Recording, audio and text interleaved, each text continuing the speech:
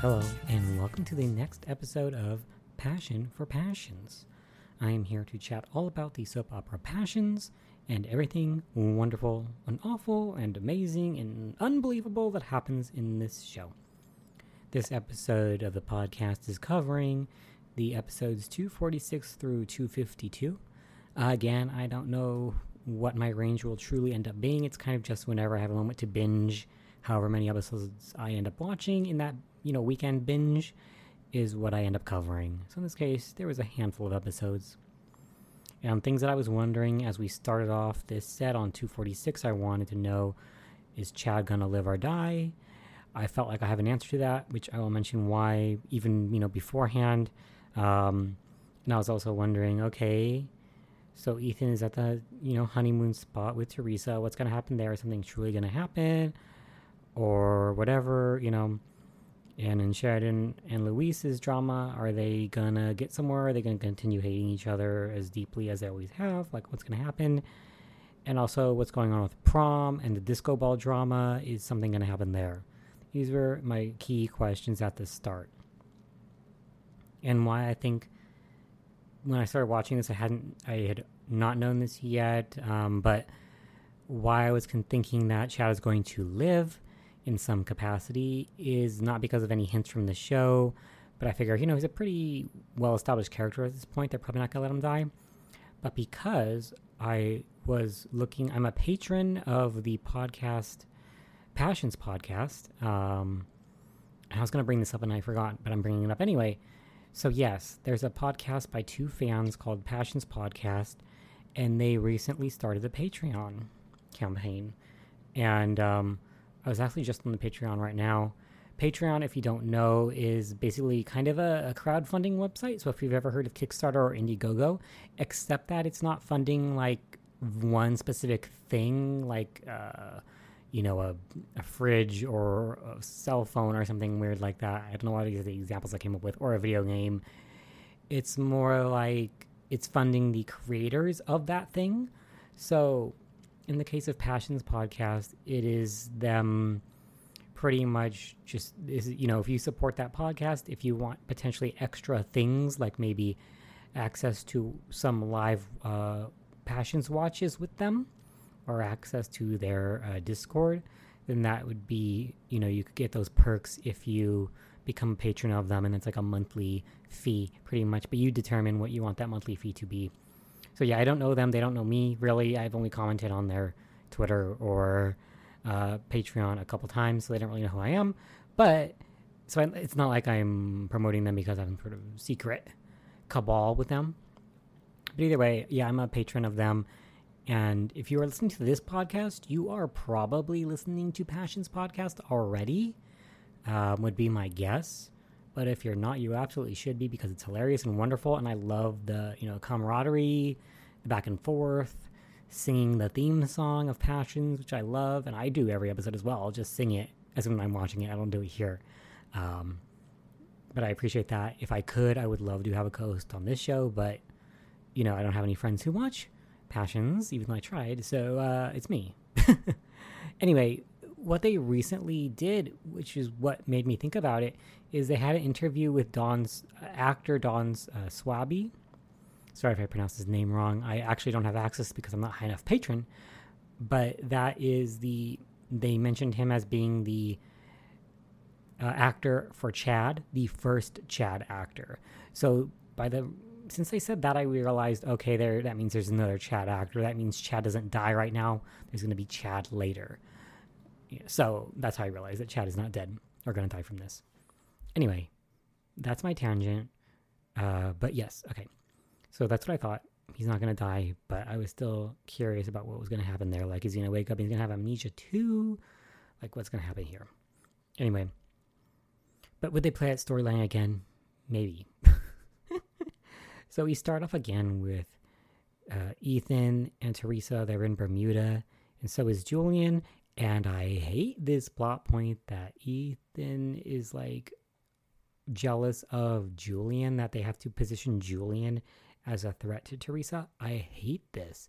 I hate Julian. How old is he supposed to be? 50 at the youngest? I'm not saying how old the actor is, but like, how old is Julian supposed to be? If he's 50, that's too old. If he's 40, that's too old. If he's 30, that's still could. I mean, okay, whatever. I can't control people. And sometimes people do maybe have meaningful relationships with large age gaps. Okay, fine. My concern is just this plot point. I hate Julian. He's disgusting.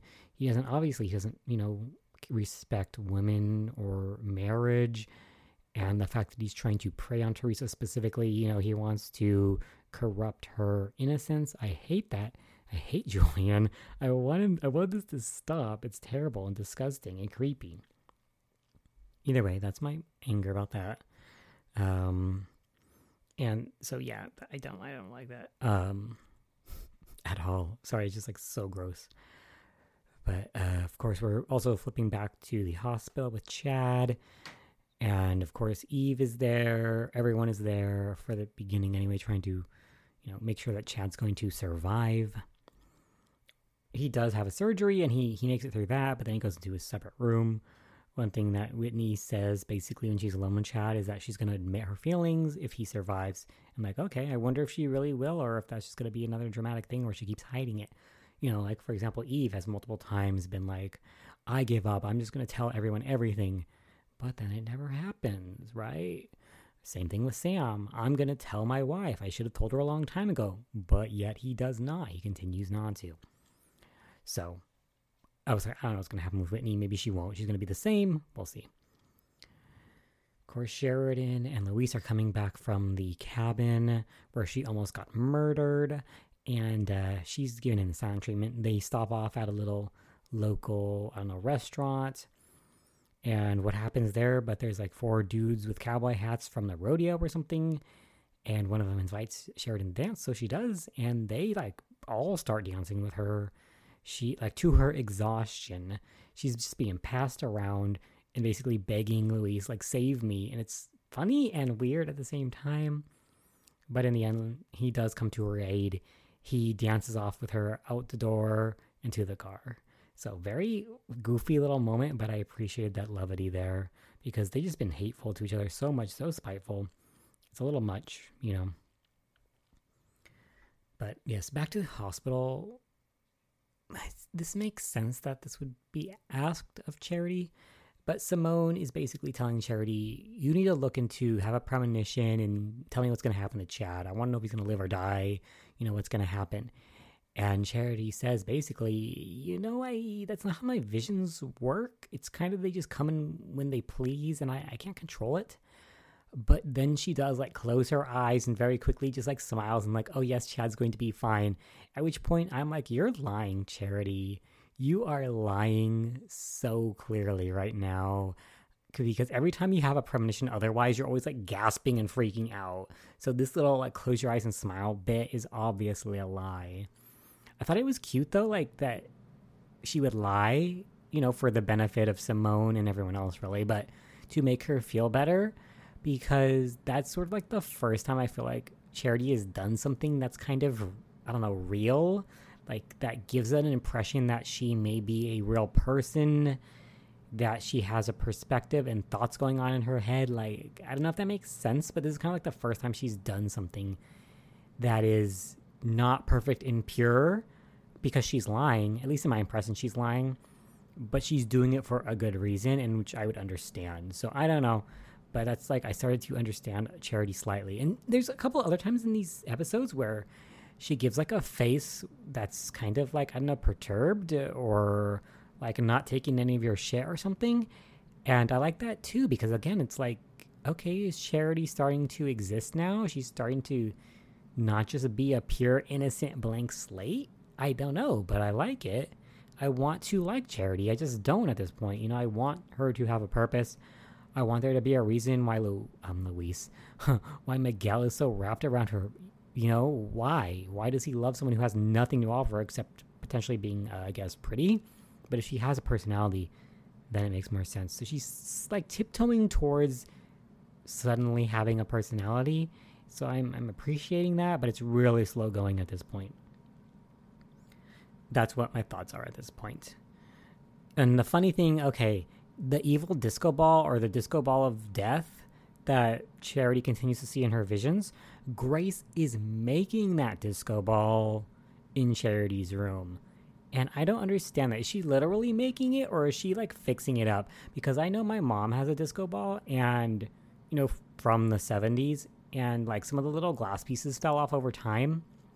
And so I wonder, is Grace just fixing up her old disco ball, or is she making this from nothing? I would hope it's, fixing it up, because otherwise that is incredible, and that would take so much time.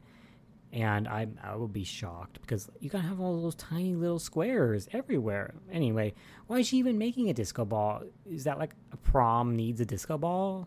I don't know. Prom 2000 disco? I don't know. Just a little bit weird with that disco ball making its appearance and being in like every scene. Anyway, that was fun to me. So Theresa and Ethan, they go home. They manage to get home, but Theresa left her damn computer at the place. And guess what? Aside from having all her work on it, she also has her personal diary on it. Girl, you should not be using company stuff for your own personal aim. I guess I don't know if it's company property, but I don't assume she would have a laptop. But maybe she would. I'm assuming, though, that came from her job. But I have no idea, because actually it turns out like Sam maybe got a laptop for his daughters too, because Kay has one. Later we find out, and so does Simone. So, and they're not cheap in this time, so I don't know. Everyone just has laptops. They also all have the same laptop. It looks like a ThinkPad. But yeah, it's like, wow, interesting. I guess back then maybe there'd also be less choice between the laptops, right? Either way, thought that was interesting. But yes, Julian ends up with the laptop because it was in his room that he ended up taking to stay with his actual girl he was trying to meet in Bermuda. He's like, ooh, I found her diary. Yes, it's delicious. I hate you, Julian. I hate you so much. Oh my God. Fortunately, he does not get to read her diary because Theresa finds out that it's probably with Julian and just snatches it up from him ahead of time. So good. Good. And then we're back, now that Sheridan and Louise are back in harmony, it's like, okay, what's the next steps? The FBI is involved because she was almost assassinated by this European drug cartel person who totally snitched, which is funny.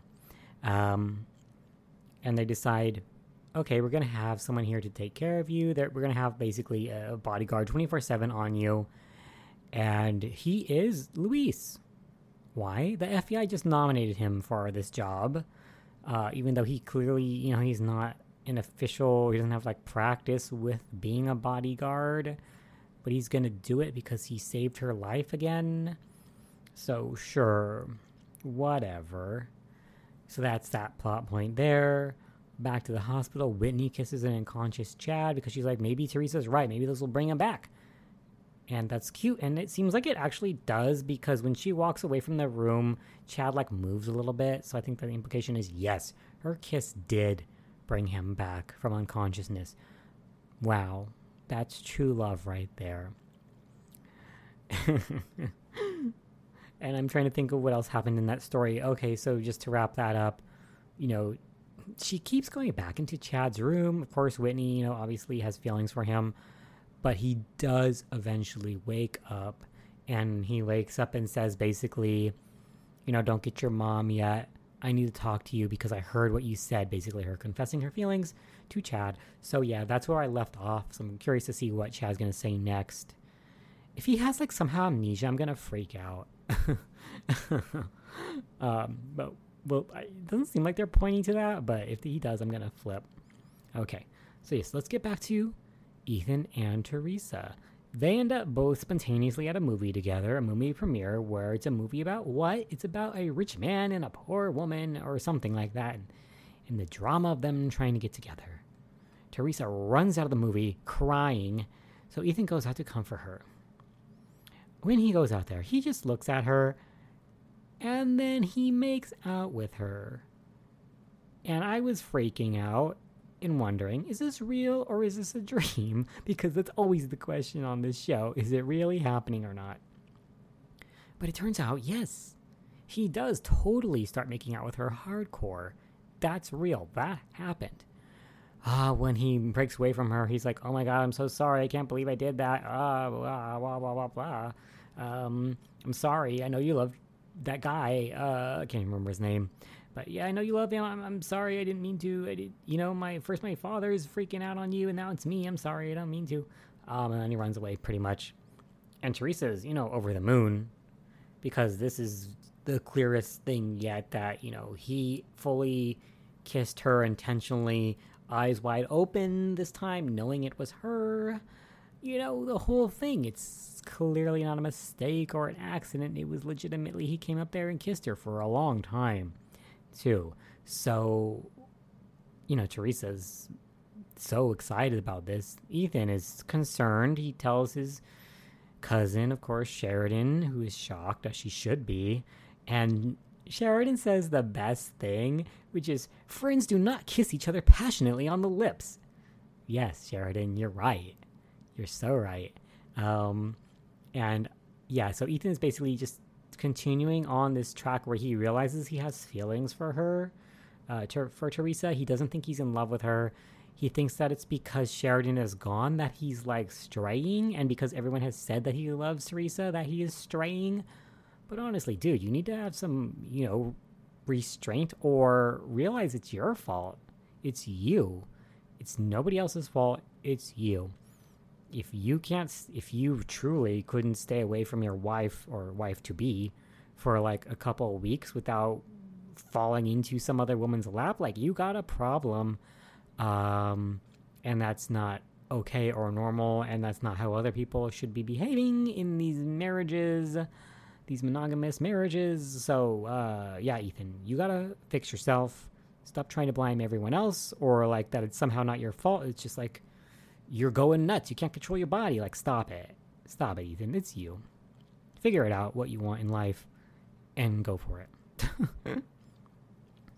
So, I mean, that's what's going on with Ethan and Theresa at this point. And it's, it is what it is. Then there's the whole Sam and Ivy and Eve thing happening. Eve finally betrays Grace directly because Sam was going to take Grace out on their ship and just have a romantic evening or whatever there on the ship. I didn't even know he owned a ship, but he does. So they were going to go out. But Ivy finds out and is like, okay, you got to make sure that she cannot get on that boat. I'm going to get on the boat instead. Sam won't even know, and we're going to have a beautiful time together. So Eve does help, and it's pretty shocking to me because I've been like, no, she'll never do it. They'll keep having this drama, but she's never going to actually betray Grace. But she does. What she does is, for one, she takes the phone off the hook in their house, the landline, of course, and then she turns back the clock in the living room and makes sure that Grace stays in the living room with her, so that Grace thinks that, it's totally not even time yet to go on the boat. And she doesn't get any phone calls from Sam asking where she is or anything, nothing of the sort. She's just going to be blithely here, missing out on this romantic evening. Although apparently Eve only set the time back 1 hour, so I don't know how that's really going to change that much, but whatever. So, yeah. I felt bad at that point. I'm like, Eve, no, don't turn to the dark side. Now that just gives Ivy more ammunition in the future. She can say, you know what happened then? That was Eve. She made that happen. I don't like that at all. I don't like that at all. I wish Eve would have just, given up the ghost and just let the cards fall and just, deal with it. Like an adult. Okay, like an adult. That reminds me, I haven't seen TC in a while. Where did he go? Is he going to get a new actor? I hope not. I like TC as well. I don't want any of them. I clutch them all dearly. I don't want any of the actors to disappear. Except for possibly Jessica's actor already changed. I'm still not sure. But yeah. So that's going on. Ivy gets on the boat. I don't know how she knows it's his boat. Anything, how she got on, like our boat's locked. I don't know. Anyway, Ivy gets on the boat. Sam comes on. He hears someone in the shower. He's like, oh, she's here already. My wife's here. I'm going to get off. I'm going to undock the boat and go start going. Until he finds out it's Ivy. And Ivy is being a real freak. She is like basically destroying the boat. First, she like throws his phone overboard, and then she throws a compass overboard, and then she like throws off other things like rope and other things that you might need. Oh, like the radio, I think she gets rid of as well. And it's like, what are you doing, Ivy? You are destroying everything on this boat. And like, what's going to happen? Like, can this boat ever come back to dock? And she like lets off some rope or something. And then it gets even worse because what happens next is that thing knocks Sam overboard. And that would hurt. Like, that's a big wooden thing that just like slammed into him. Fortunately, he just like, gets right back on the boat. I thought it was going to be more dramatic than that, but he just gets back on.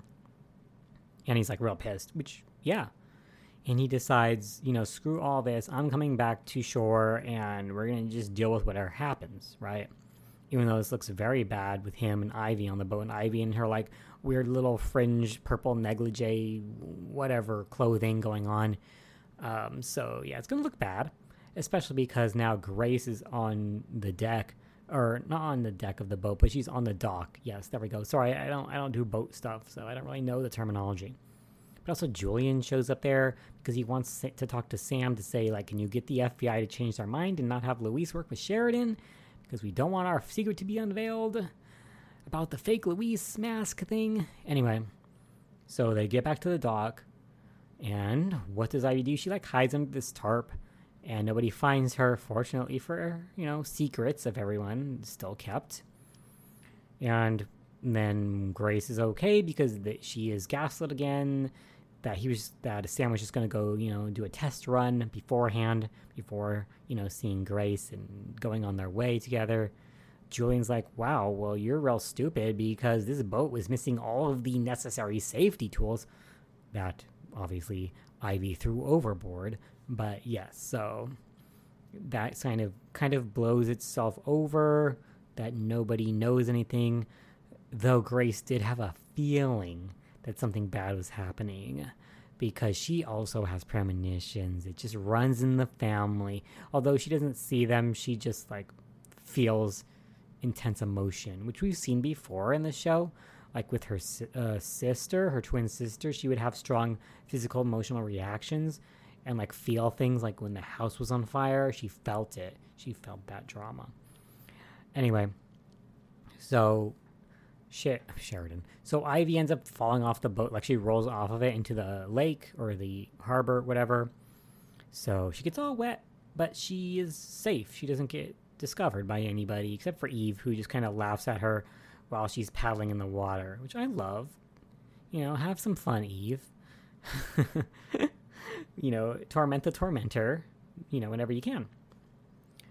So I thought that was fun. All right, so we finally get back to the prom plot, which I thought was basically disappeared, except for we saw a disco ball appearance and Charity's still having visions, but they are working on the prom. They're getting ready at the dance place, or they're getting ready on the ship, aren't they? They're updating it with decorations. And still, things are, Charity's not having a good time. She's still freaking out about it. Still having visions of disco balls in the water. And that's what it is. Kay is still trying to prepare to do the Carrie treatment by dropping, I guess, fish onto her, but that hasn't happened yet. Of course, the prom hasn't begun. There's a really random moment where I think it's the day of the prom. I'm honestly not sure, but Kay and Simone need to finish their project and turn it in on their computers before a certain time, or else they'll never be allowed to go to prom. I guess it's like a final. I don't even know that people were submitting things like via email for finals or for reports or projects in 2000. That's pretty impressive, honestly, like that you would have that option. Anyway, they're like unable to send an email, which is a very 2000s thing, I would say, not knowing how to use email. But Charity helps, which is kind of ridiculous that she's apparently now a computer whiz, because she's like, and she gives an explanation too. Like they didn't have to give an explanation. The writers didn't but they did. Basically, she's like, oh, there's something funny about like the drives. For some reason, it won't upload on the C drive, so I just put it onto the A drive, and then it worked. I'm like, what the heck, girl? That's like a totally legitimate thing too. Like I've seen problems like that where, for whatever reason, the way things are coded, it's literally looking for a specific drive. So I thought that was very strange that they gave an explanation and that suddenly she's now a whiz. Like in my head, I thought she's okay. Charity's now a programmer. I mean, that's not programming, but I just had a little giggle at it myself. So yeah, I was like, I totally forgot about prom though, so I wonder if that's finally going to take place ever anytime soon. We've had so much other things going on that I like totally forgot about it. But it is what it is. It seems like that is gonna maybe happen soon. We'll see. And then, oh my god, I forgot all about this. But Hank, the people who have been mysteriously calling him, trying to get him to do something, they finally like gang up on him and beat him up to show him a lesson, to know that he needs to work for them still. He can't just stop working for them. We still don't know what it is he's doing, but that's the thing. So they beat him up, and then I think Kay is walking on the pier and finds him. She's like, oh my god, that's my cousin. Or my cousin, my Uncle Hank. So maybe we're finally gonna have some people start explaining what's going on with Hank. I don't know. Maybe that's just gonna keep being a secret. I've always thought like he's either like an assassin or something, like a hitman. Maybe. I don't know. But yeah, so that's what has been happening in these last series of episodes. And as always, I am intrigued to know what's going to happen next. I have no idea, but I want to know. So that's why I'm going to keep watching and recording more episodes. So I'll see you again soon.